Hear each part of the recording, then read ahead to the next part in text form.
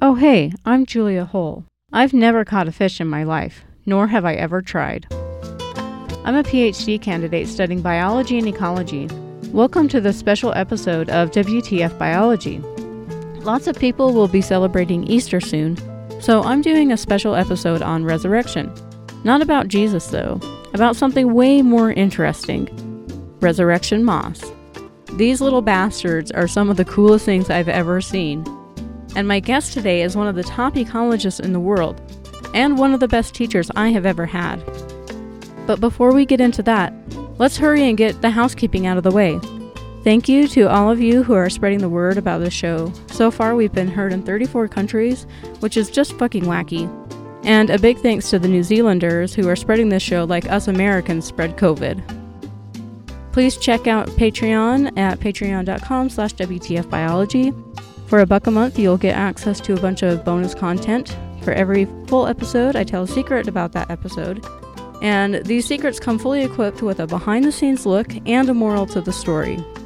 And if you support WTF Biology on Patreon at the $5 a month level, you'll get access to cool-ass nature shit videos where I walk around the forest by my house or wherever I happen to be and point out nature shit that I think is cool.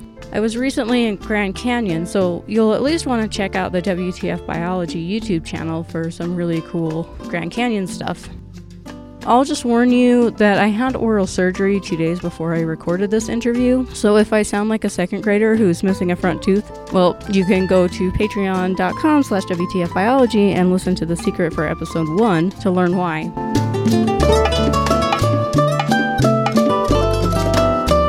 My guest today is a professor in the School of Forestry at Northern Arizona University and was recently ranked one of the top ecologists by PLOS Biology.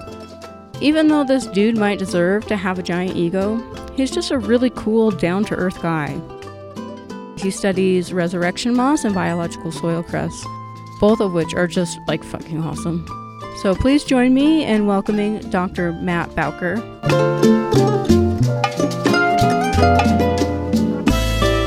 My name is Matthew Bowker. I usually go by Matt, and I work as an associate professor in the School of Forestry at Northern Arizona University. Perfect. So how did you become interested in science, and then specifically why mosses? With science, I think maybe I was kind of always interested and didn't know. Like, if I think back on like books I would read as a kid, I was interested in books about bugs and dinosaurs and stuff like that, and I would actually read the science section of the newspaper. But I didn't really think of myself as a scientist until my undergraduate studies in university. I guess just because my classes didn't really grab me. Right, yeah. I think that's common for a lot of people is that they, when you're a kid, you like to play outside and look at stuff and learn about science. But, and then when you become a stupid teenager and then you forget that you like cool stuff. Yes, exactly. And, I had to be shown that again. And, right, yeah. Yeah, so I found biology in college, and, the mosses part, that was real serendipity. It just happened that a faculty advisor that I approached about doing an undergraduate thesis project, he had a project idea with mosses, and that's really what kind of took me down that path. Nice. So, moss is a large group of these kind of ancient plants. Like, when did we start seeing mosses evolve and, like, in the fossil record and stuff like that? Yeah, so mosses go back to the Ordovician, and that would put them somewhere between 450 and 500 million years. So they're pretty old, one of the earlier groups of land plants. Just for reference, that'd be like 300 million years before there were any flowering plants, and maybe 100-ish million years before there were any ferns. So they're pretty old. Yeah, they were like one of the first groups of plants that stopped being algae and started being terrestrial plants. That's right. Yeah. So there's a group of early plants called bryophytes, and that includes mosses, liverworts, and hornworts. And I don't I don't believe it's totally clear like which one of those is the very earliest, but they are descendants of green algae, and that's how land plants kind of came about. That was the pathway. Green algae became terrestrial and started becoming a little bit more complicated and forming some of these early plants, early bryophytes. Right. Yeah, so moss have maintained some of those early characteristics. Like, for example, moss don't have vascular tissues like some of the quote-unquote higher plants have. Like trees and tulips and ferns and stuff don't, or have these pipes where they send water and nutrients throughout their bodies. So what are some of the ancient characteristics that mosses maintain still? Okay. It's maybe easier to kind of flip that around and talk about some of the things that mosses don't have that trees and tulips and ferns might have. So one of those things is that they don't make any seeds. And so all the stuff involved with making seeds, like flowers, fruit, or cones, they don't have that. In place of that, they reproduce through spores, and those come out of a special thing called a sporophyte, and it's basically like a capsule full of spores on a stick. So that's a pretty ancient anatomical characteristic that they have. Another one would be because they don't have those that internal pipe structure, they can't transport water really, really high off the ground. So for that reason, they're mostly pretty small plants. They're usually millimeters, centimeters tall. Yeah, they can't get water up to really high tissues. That's kind of a constraint on how big they can be. Yeah, they have to allow for passive diffusion of water throughout their tissues. Yes. Yeah, that's exactly right. And also, yeah, they actually move water on the exterior of their tissues, which is really, really cool too. Hmm. Another thing that they lack is roots. So they have something that is kind of root shaped. They're called rhizoids, but they don't really function like roots. They don't really grab water and they don't grab nutrients. They just kind of hold the mosses down. And another thing that they don't have that trees, tulips, and ferns would have are stomates. They don't have them for most of their life cycle, I should say. These are little pores that let CO2, carbon dioxide, into the plant, and they build their bodies with that CO2. But also water can escape through those pores, but they don't have them. Right. Again, passive diffusion. The CO2 molecules entering the leaf so they can do photosynthesis. Yeah, passing through the membranes. Let's talk about sex, moss sex. Okay. So all plants have this alteration of generations. In our trees and not necessarily ferns, but in trees and tulips, what we see with our naked eye is the sporophyte that you talked about. Is this? So let's talk about the alteration of generations and how moss do it different from our quote unquote higher plants. Okay, sure. So the first thing that we need to know is these words haploid and diploid. Haploid means one copy of each chromosome, and diploid means two.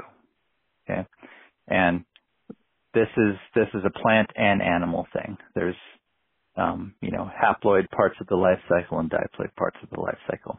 Normally, we think of haploid cells as part of the sexual reproduction process.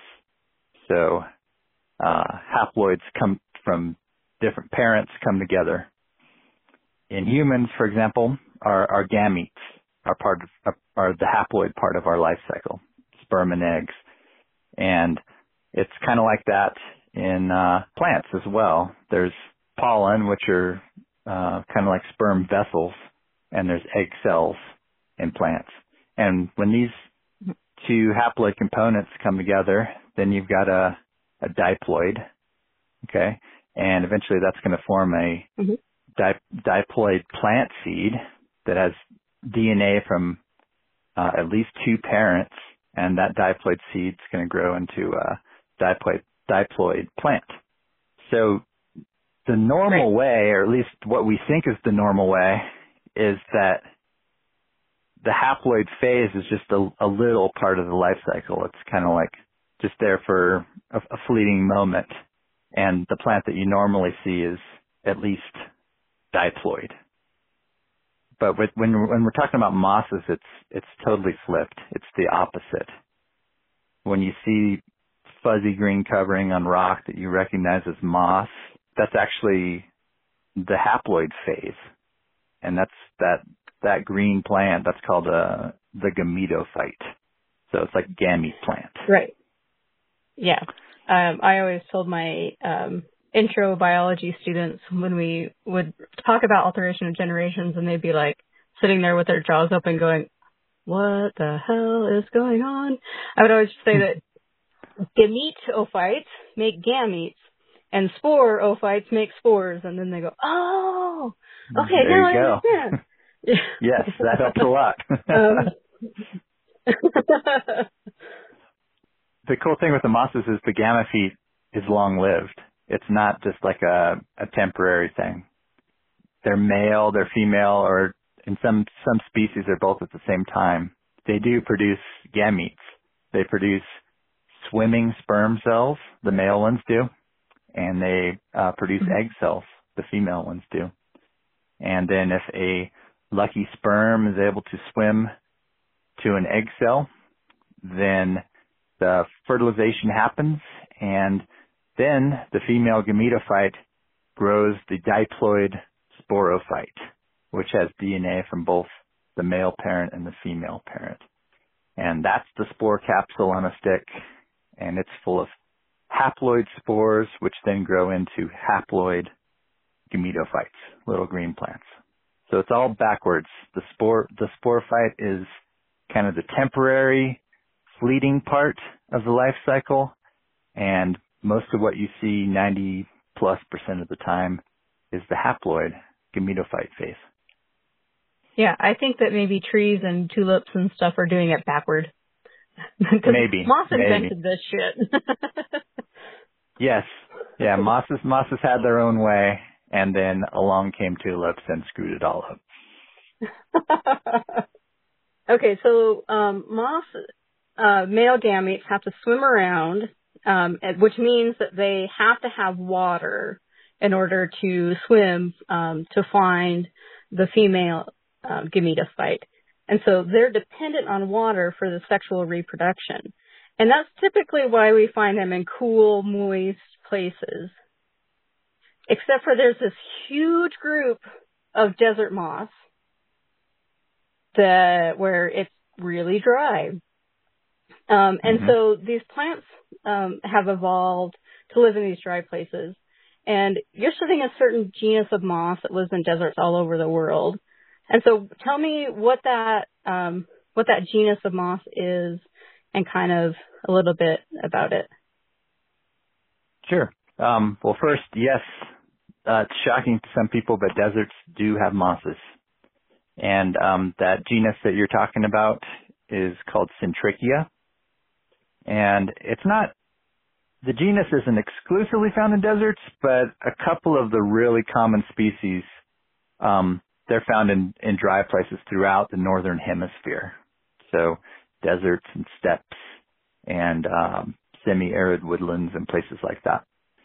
And yeah, that's the moss I've been studying since I was an undergraduate.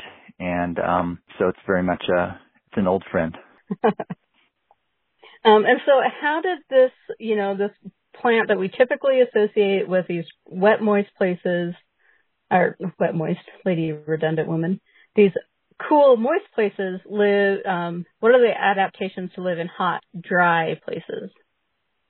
Okay, so they just take a totally different approach to water than vascular plants. I'm going to say vascular plants instead of higher plants, so we don't imply that vascularity is superior. So instead of doing like vascular plants and mining water out of the soil with their roots and then regulating its loss, the moss strategy, the vascular plant strategy is mostly never dry out, right? They're constantly trying to get more water into them and actively searching for it with the roots and then slowing down the rate that it leaves. The mosses are more or less just going the direction that the environment takes them. And one of the most important traits of mosses in general is something called poikilohydry. And I know that's a horrible, horrible term. But what it means is just the amount of water inside the moss, it's not regulated by the moss. It will equilibrate with time with the amount of water outside of the moss. So the moss kind of ebbs and flows with the water content depending on how much water is available. Okay? So kind of the downside to that is that when it gets really dry, let's say it rains and then a few days later it's dry again, that moss is going to lose its body water. And these mosses that live in the desert, they're able to tolerate that drying out. We call it desiccation tolerance, basically without harm. So they're losing the vast majority of their body water and being completely unharmed by it. So interesting. That's super cool. It is super cool. It's a neat trick. So the moss tissue dries out, like you would pick it up and say, yep, that's pretty dry. It'd be just like some dry old leaves or something. But unlike the tomato plant or the corn plant that you forgot to water, it's not dead. It's just shut down in the dry state and it can wait for water. And then when it does rain again, or if it does get wet again, it'll rehydrate and resurrect, so to speak, and turn back on when there's moisture again. Yeah. So how dry, like how long of a period can these moss withstand being like bone dry? Yeah. So I'm not sure we know that for sure, but I do know that a colleague of mine was able to take a sample of Centrichia out of an herbarium where it had been dry for 20 years and then hydrate it and activate it again. And, we don't really know. Yeah, totally. 20 years, at least in herbarium conditions. We don't know really the upper limit or what happens in nature. In the field is probably a different matter. Herbarium is kind of good storage conditions, but the field may be a little more stressful. But I can share another anecdote with you. There's a couple examples where mosses were kind of buried under glaciers. And then centuries later, 400 to 1,500 years later, they're exposed again. And researchers were able to go get those tissues and actually hydrate them and activate them. So under certain conditions, it might be a really long time. Whoa. Yeah. 1,500 years. Holy shit. Yeah. It's an incredible number. Now that's frozen too, but it's still impressive. Like I can't really think of anything else that could do that. Maybe some microbes that are preserved in permafrost would be the only other thing that's kind of like that. Yeah, but this is like a really complicated multicellular organism that's like, I'll see you guys in a millennia and a half. Bye. Exactly. That's crazy. Okay, so from what I understand, that there's this little hair-like growth on the tip of each leaf called an awn, on this specific genus of mosses that are found in the desert. And it's this awn that really helps the moss collect and hang on to its water, right? Yeah. It's been called the upside down water collection system. And yeah, it is a way of getting water, but it's fundamentally different from how roots work. It's all about capturing fog and dew. And basically the awn just has like the perfect texture and little microstructures on it that dew and fog microdroplets will condense onto and collect on it. So they've got these little micro grooves that are nice little troughs for little droplets to get stuck into. And the on also has it's not just a hair, it's like a hair with little knobby teeth on it. And those teeth are also sites for water to accumulate. So what'll happen is, you get them in a foggy or dewy atmosphere, and the water will start to collect there, and droplets will form near the teeth, and they'll just get bigger and bigger and coalesce, and eventually they get heavy enough that they will drip down to the plant and hydrate the tissues, and then the moss is back in business. It's activated and back to life. That's awesome. So I'm thinking about like filter feeders in the ocean that like put up these little hairs to like filter out bacteria and like little plankton and stuff. And that kind of sounds like that's what these moths are doing, but instead of looking for other organisms to eat, they're just pulling the water out of the atmosphere. Yeah, it's a lot like that, or like when a person fishing just sets a bunch of lines and walks away and comes back. It just sets the stuff up and then lets what they're looking for come to them. Yeah. I'm going to go drink some beers. I'll see you guys in a bit. Exactly. Awesome. So does that also reduce UV damage? You think about the desert and like, of course, there's like, it's dry, but it's also like sunny as hell and you're just going to get super toasted. So does that help with UV radiation? Maybe. I'm not sure if anyone's ever actually demonstrated that, but it's a totally reasonable hypothesis because the on is light colored and reflective. In fact, to the naked eye, it looks white. So it could and probably does to a little degree. But it is a couple things we could say about ons is they are multifunctional. They're not just for the fog and dew. They also reduce raindrop splash. So if a normal raindrop hits the moss cushion, instead of some of that water splashing away from the cushion on impact, the ons serve to just kind of cushion that impact, and then the entire droplet hits the moss intact. So it's kind of like increasing its marginal water gains with every raindrop strike. And they also are known to slow down the drying rate. There was actually some Chinese researchers that amputated the ons from some cushions and mosses and then compared them to the normal hairy version. And the hairy ones definitely held on to their body water longer. So there seems to be a role for kind of slowing down the rate of the dry down.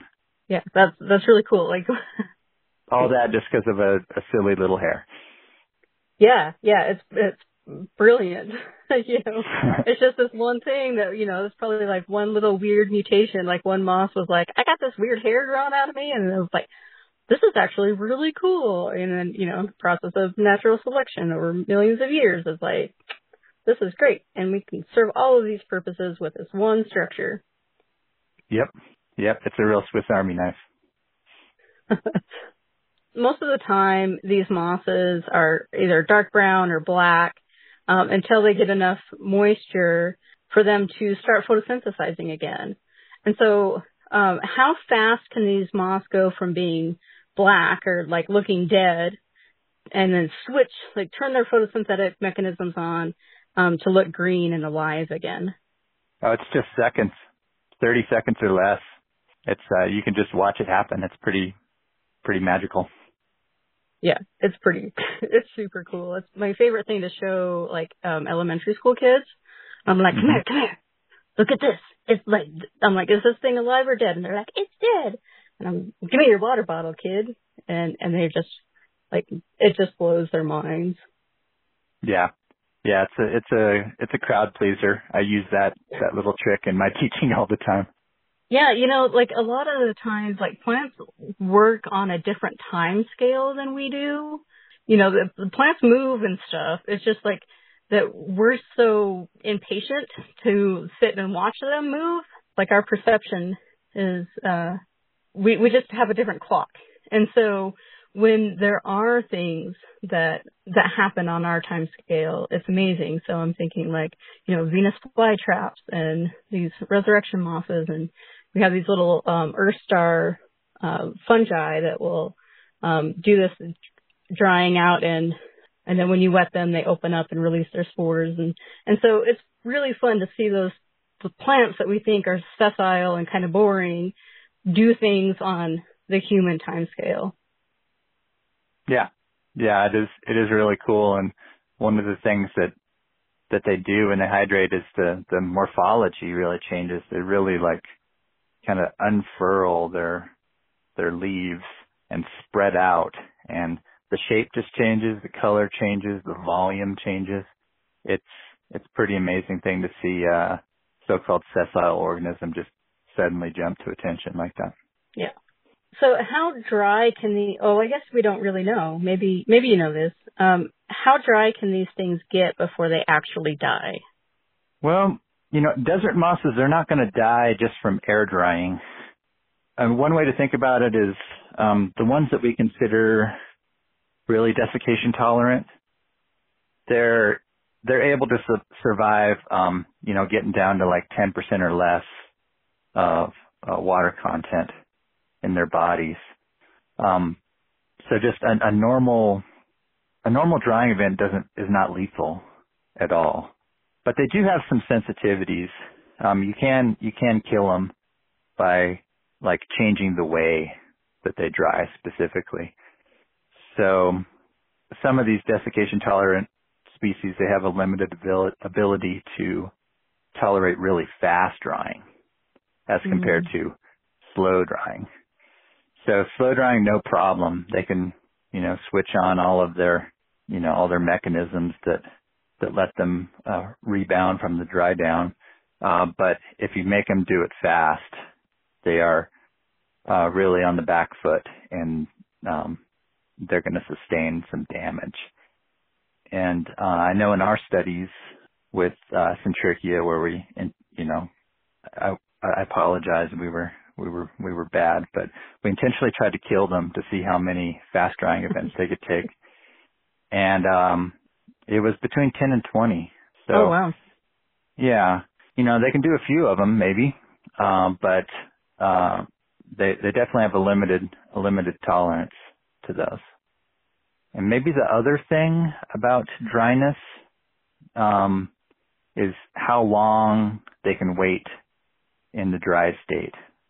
I mentioned earlier that my colleague resurrected one after 20 years in an herbarium, but we don't really know the normal field situation, and there has to be a limit to it, because when they dry down, they're susceptible to oxidative damage and stuff like that's going to degrade them, and because they're inactive, they can't fix problems that they have. So that would be the other thing to look at, but I don't feel like we really have a great handle on what the upper limit of that is. Yeah, that's a really interesting question that remains unknown, because in a herbarium, like, that place is built for preserving things, for not breaking down plant material. Yes. And so when you're out in the 120 degrees Fahrenheit desert, getting pounded by UV and getting tromped on by javelinas or, whatever, like, that's a very different set of environmental conditions. Yes, exactly. And it's probably a whole lot more damaging to be out there in nature with all those stressors. And I think we would expect kind of the normal tolerance for a dry down period to be far, far less than 20 years. Right. What is happening metabolically with these things when they're all dried up? I can answer that in one word. Nothing. There's no metabolism. Everything is turned off. So it's not like they're hibernating and operating in sleep mode. They're off, shut down. It's just, peace, I'll see you later. Yes. I love it when things are clear. Like, yeah. Yeah, you wouldn't be able to like measure anything. There's just nothing going on. Right. Which is really cool. So like, it's really neat to go from like 0 to, full speed in 30 seconds. Yeah. Like, that's just like such a cool magic trick. Yeah, it is. And what it really serves to illustrate is there really are two different paths for dealing with water. You can try to keep water in your body all the time, or you can deal with the consequences of losing it all and then, have the ability to rebound once it's available again. Those are kind of the two directions evolutionarily that a plant could go. And desiccation tolerant mosses have gone really far down one of those paths. For sure. So why are these plants so important to the ecosystem? They're commonly a part of a type of community called a biological soil crust. And I would say that that community is super important to dry ecosystems for a lot of reasons. But maybe the top of the list would be the fact that they grow right on the very soil surface, and they're not very deep. We're talking like millimeters deep, just the very, very top. And then they form this almost like living skin on top of there. And it's protective. It keeps the soil from eroding because the organisms hold it all together.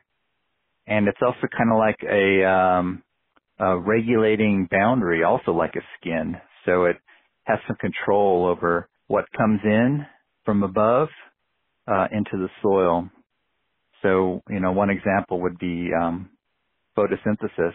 These biological crusts are photosynthetic, so that means that CO2 can come into them. It's another pipeline for CO2 to enter into the soil.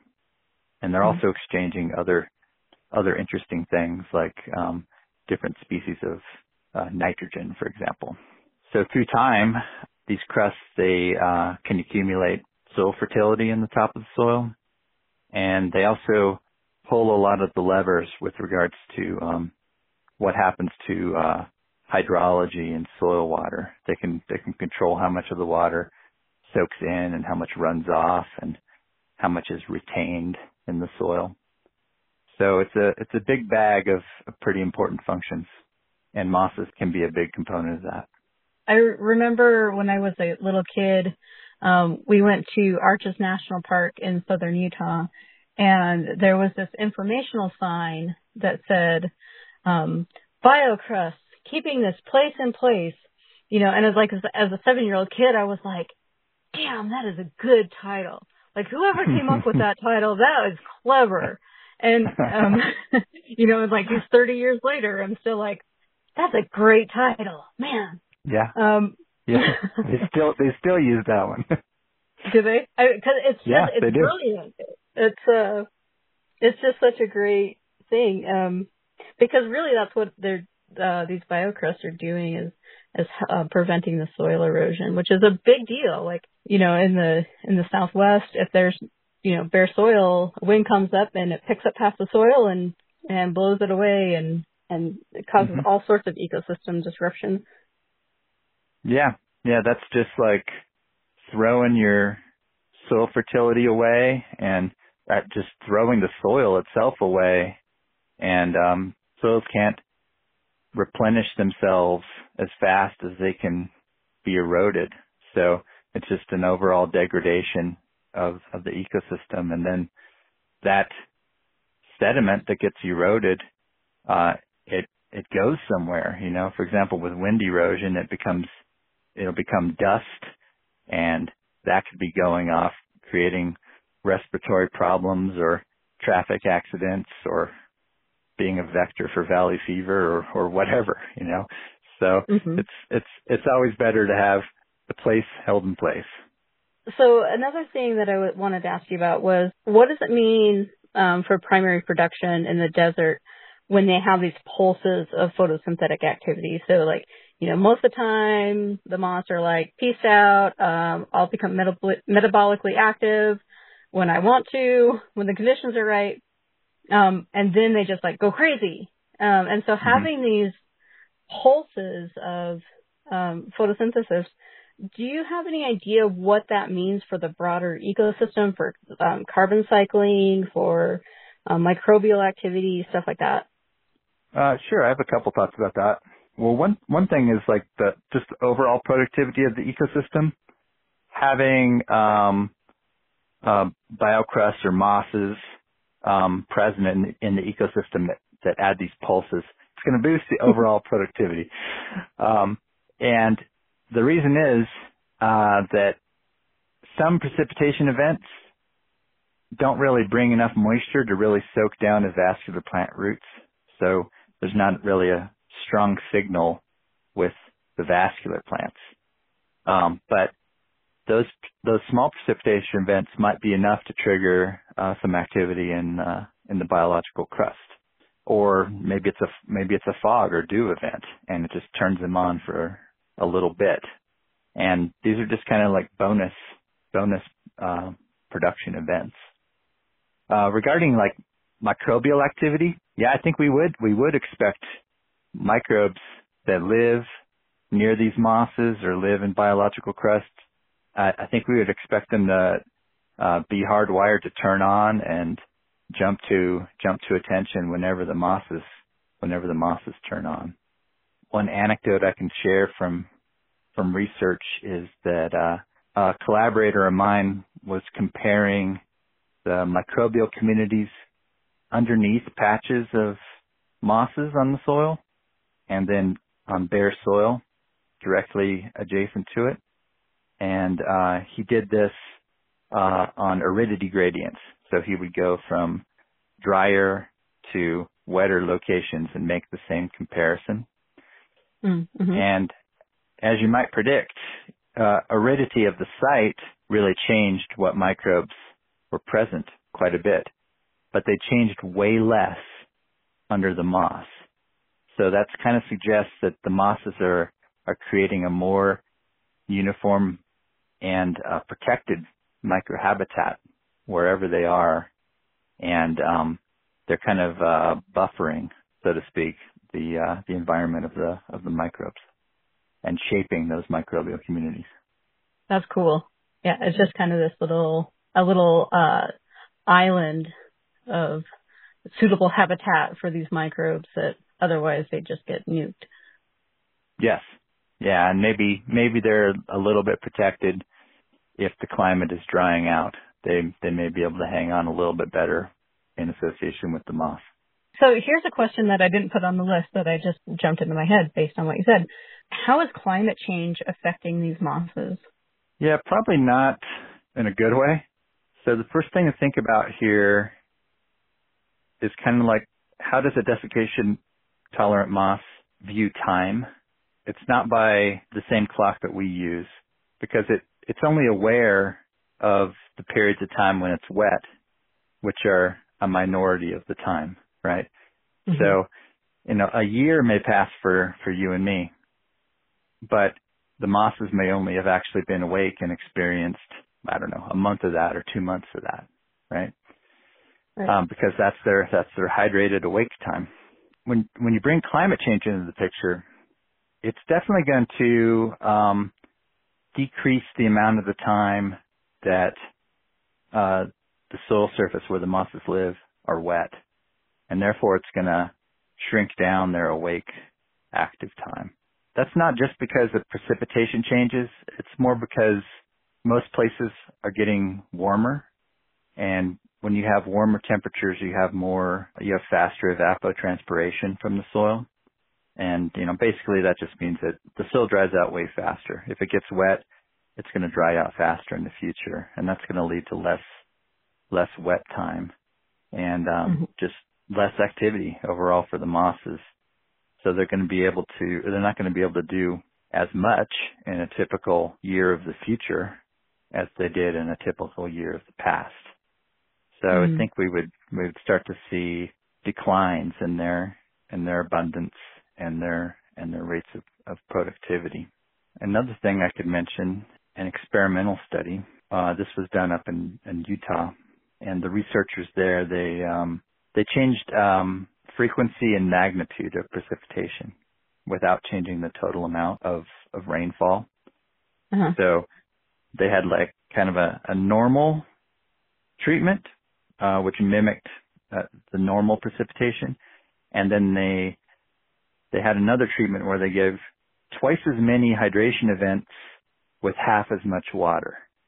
So the total amount of water was the same, but the second one was broken into, just these really little amounts of water. And they actually killed 90% of their mosses in only 1 year. Whoa. So although these are tough organisms in a lot of ways, they're living on kind of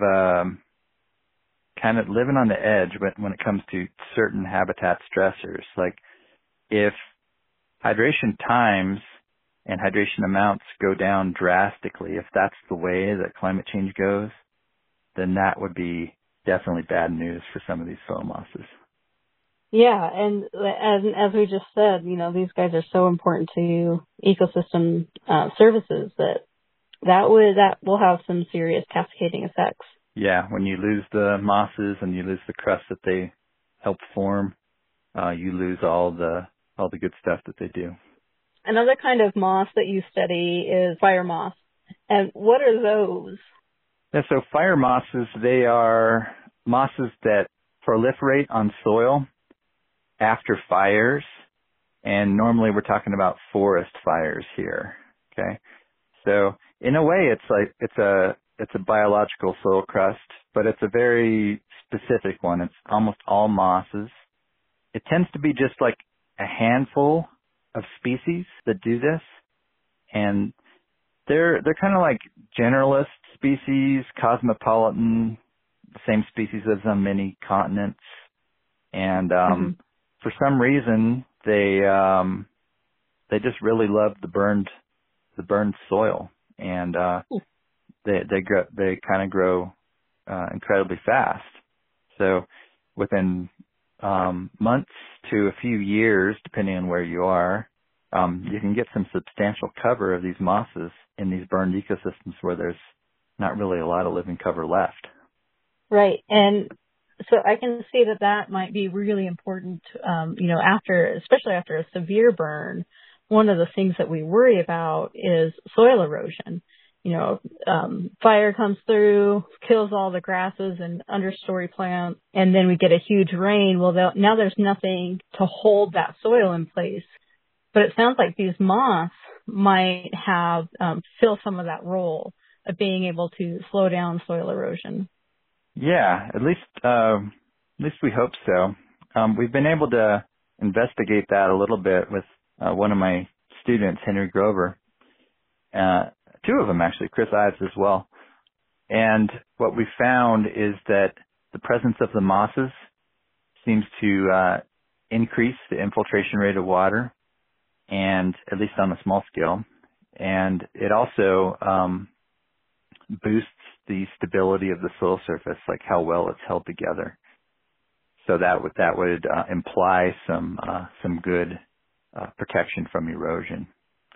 And some other researchers around the world have contributed to other data that does suggest the presence of these mosses measurably decreases the amount of water erosion.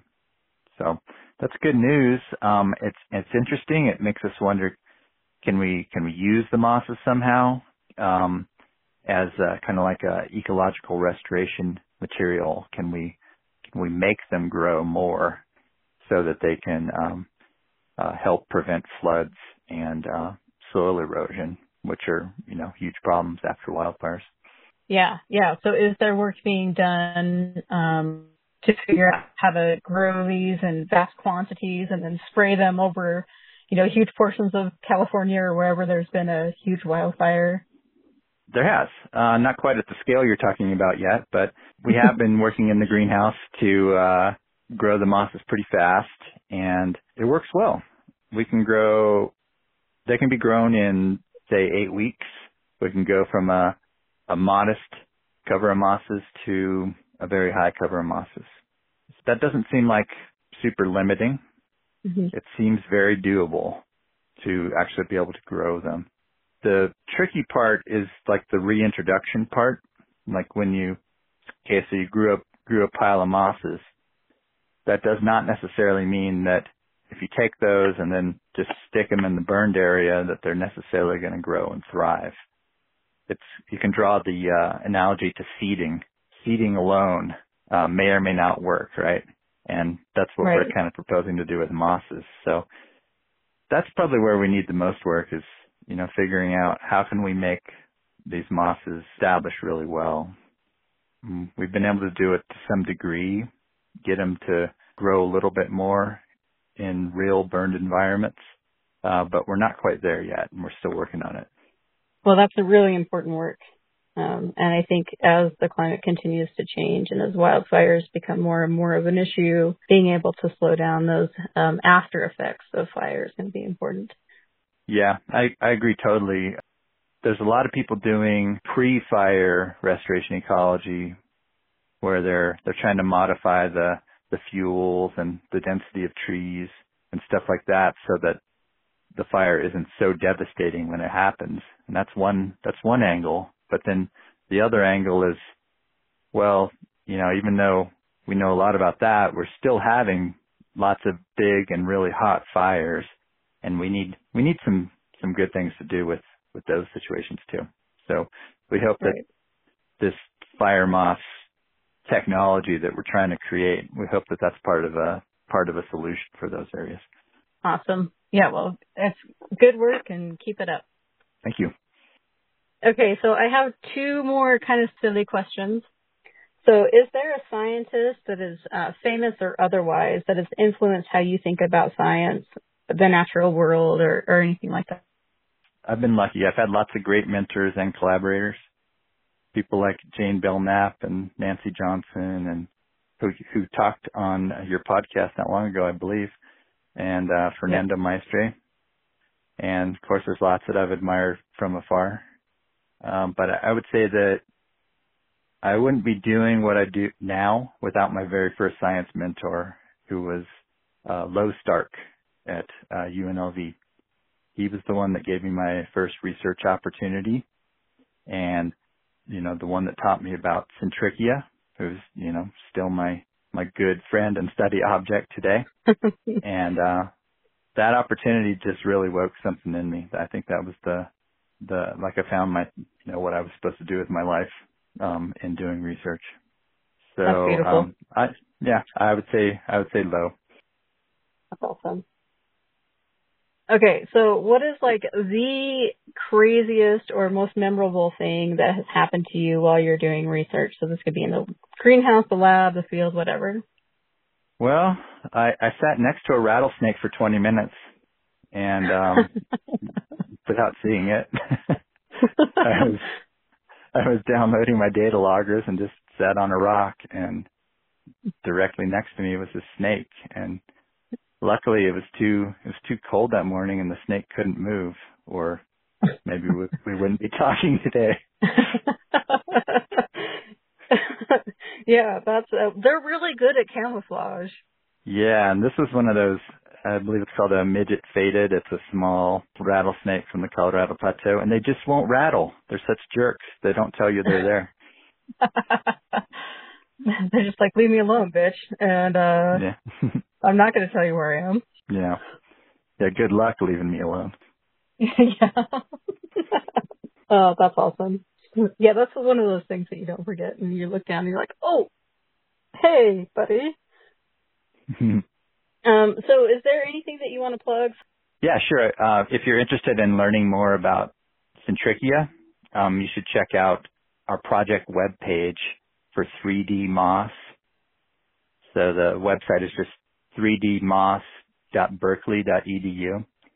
And this is a collaboration between several institutions, including Berkeley, including us at NAU and others. And you can read about all the interesting things we're doing with Centrichia, ranging from transcriptomics to population genetics to community ecology and climate change responses and phylogenies and all that stuff. Everything Centrichia.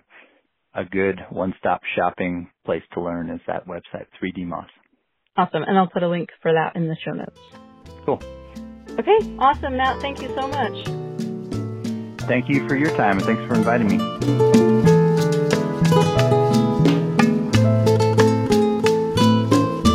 So, check for hidden rattlesnakes before plopping your ass down somewhere, because sometimes those bastards don't give you full warning. In the next episode, I will talk to Matt's first ever PhD student, Dr. Mike Remke. Mike and I talk about mycorrhizal fungi. These typically beneficial fungi are found in the roots of almost all plants. Mike and I talk about why these hidden fungi are so damn important to ecosystems. So look for that in your feed on April 14th, 2021. And don't forget to check out WTF Biology YouTube channel for some cool-ass nature shit videos. Remember, I was recently in Grand Canyon with a bunch of cool scientists, and there are a bunch of really great videos up there. You can also look for more cool-ass nature shit videos at patreon.com/WTFbiology, and you can get access to those at the $5 a month level. And at the $1 a month level, you can get access to a bunch of bonus content, including secrets that I tell about each episode. For this episode, I tell how I used a non-traditional method in a traditional class project. As always, music for this show is by Dr. Ron Deckert. The song this week is called Green Rain, and is about how plants can green up really quickly in the desert. It's pretty fantastic for this episode. Please check out Ron's music on SoundCloud at soundcloud.com/Ron-Deckert. You can follow me on Facebook, Instagram, Twitter, and TikTok. I am at WTF_biology in all of those places.